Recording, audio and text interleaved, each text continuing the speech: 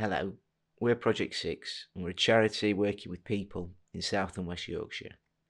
We deliver a range of services to support people with alcohol and other drug use, to help individuals, families and communities to make meaningful and sustainable change in their well-being. And you're listening to our podcast.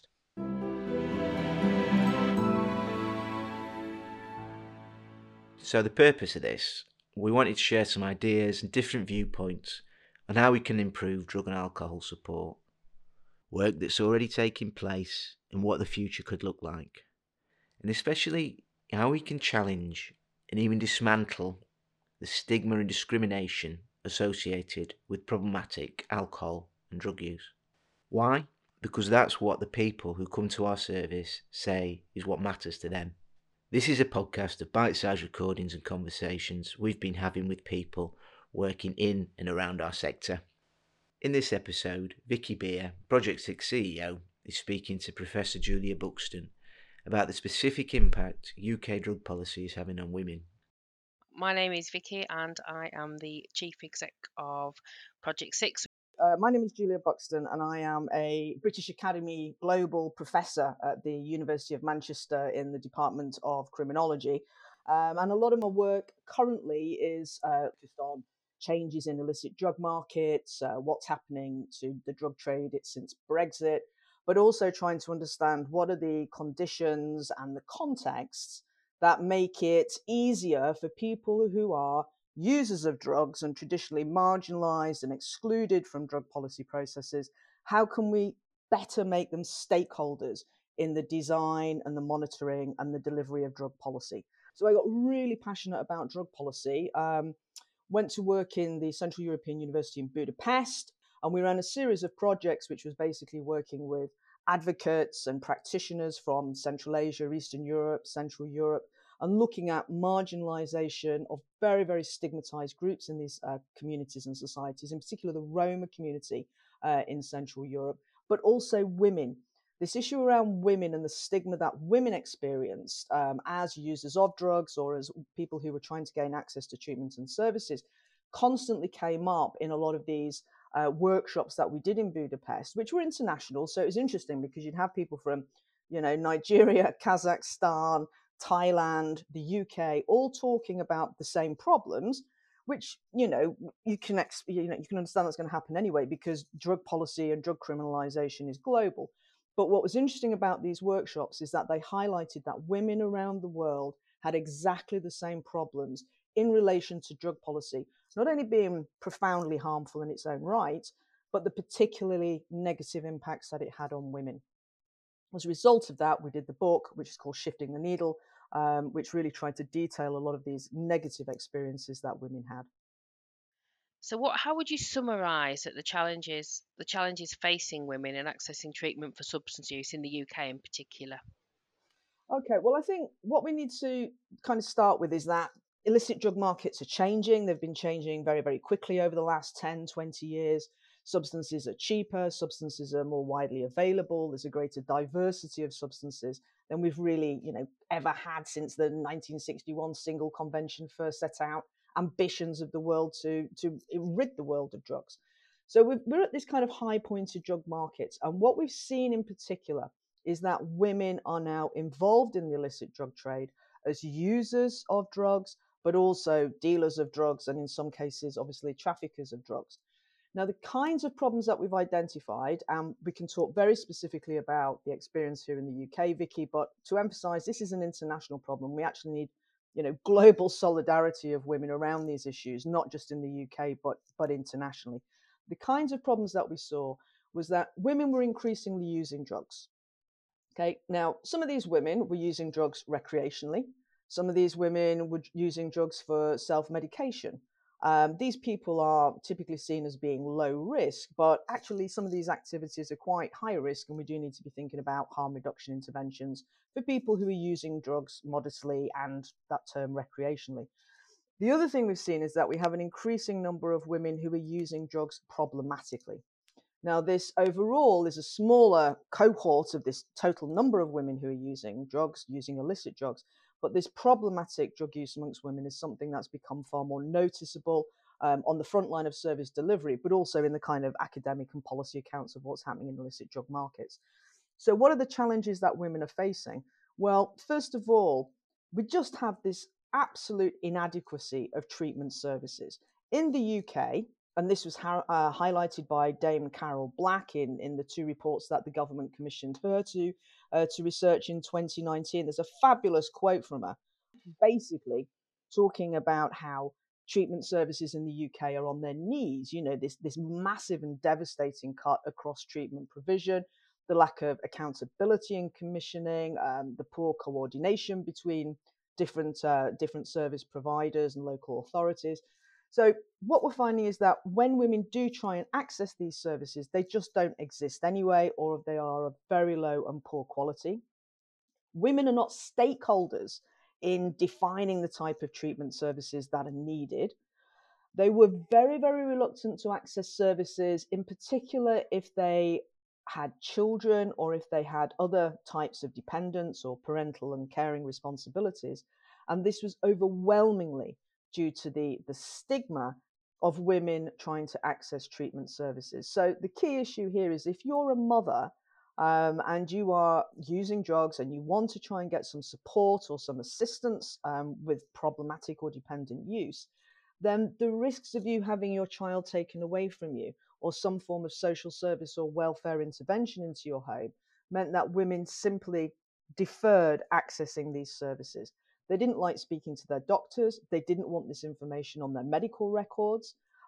This was usually taboo within their families. They experienced a huge amount of discrimination and sexism when they were trying to access treatment services or clinical services. And there has been a real lack of good, competent training, kind of minimum standards rollout, professional certification of people who are working in the area of drug treatment service provision.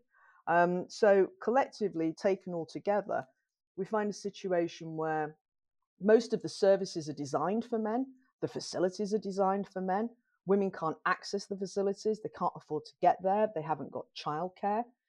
In some cases, treatment providers were very reluctant to take women because they weren't convinced women would complete the course of provision that was being commissioned, including because of childcare responsibilities or male partners not allowing them to attend. So on so many levels, Vicky, I mean, once we also then start talking about issues around policing and the criminal justice system, what we're seeing is a pattern here of all drug users being criminalized and stigmatized, but this stigmatization in particular impacting women in very different ways from that in which it impacts men. Something we've experienced at Project 6 is that stigma literally does kill people.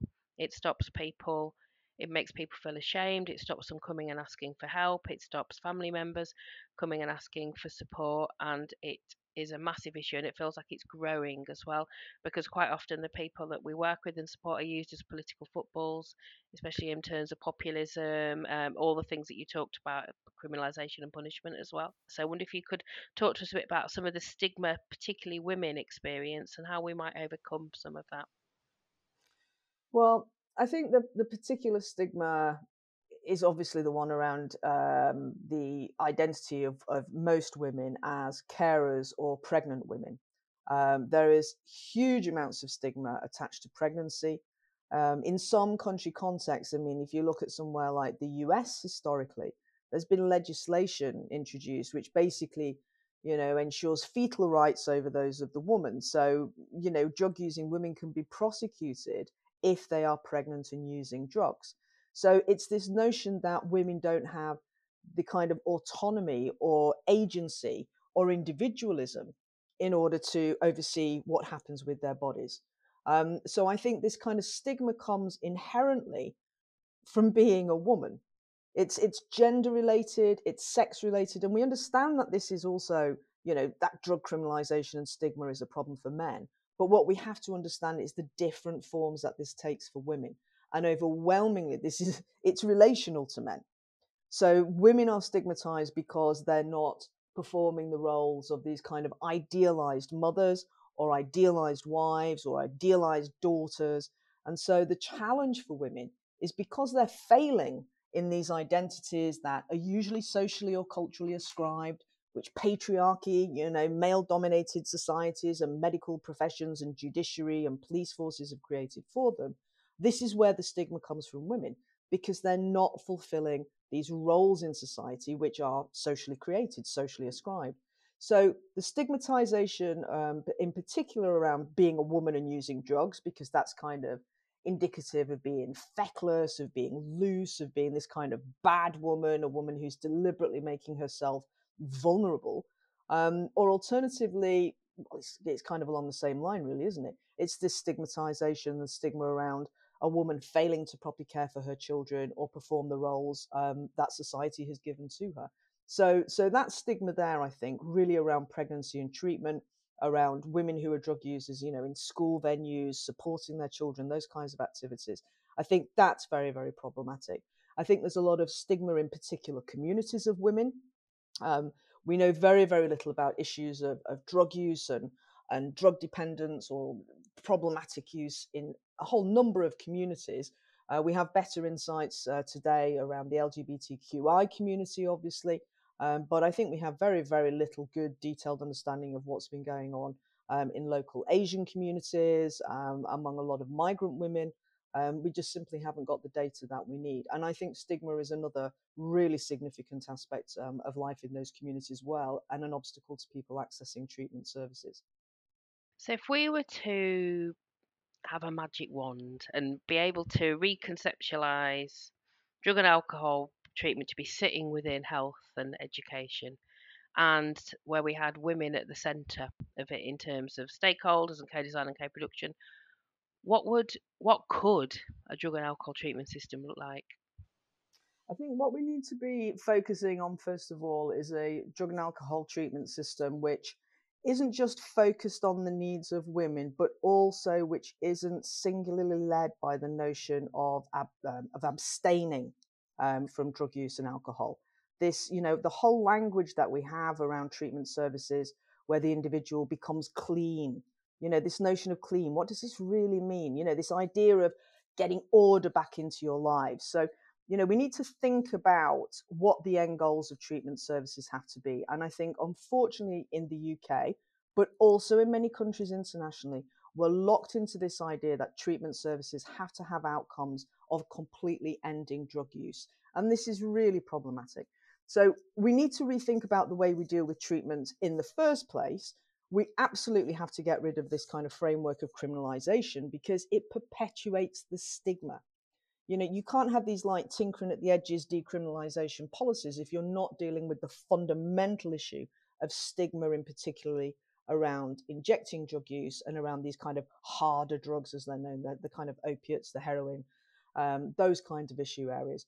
We would be focusing instead on treatments and services which have outcomes which are based around the needs of the individual, the health rights of the individual, and in particular for women, sexual and reproductive health rights.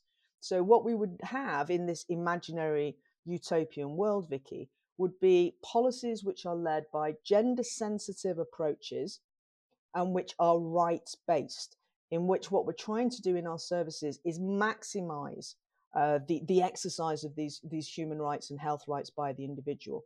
So ensuring that the treatment services, as we said, are appropriate, that in the first place, step one, that we have the data on what's happening with women. This is the big problem. Women are just totally ignored and marginal. They're not even in the basics of government data collection. And even though the Carol Black reports were really important in, I think, setting the agenda for drug policy in the UK, they didn't mention women, which was just extraordinary. So even at the highest level, we've not got that level of gender sensitivity. So we need gender sensitive training, we need the data, we need the targets, we need gender sensitive monitoring, we need specific understanding of the treatment needs of women, which we know are different from men. And we need to be able to have the resources that enables us to address the inadequacies of housing, of education, of security that leads women into these lives where they have become essentially locked into this problematic forms of use. So reducing the stigma, re-understanding and reshaping the services, and it's the resources that really matter.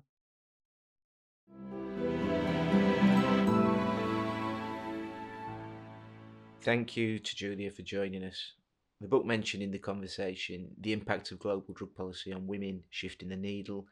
I've added a link in the description and it's completely free to download.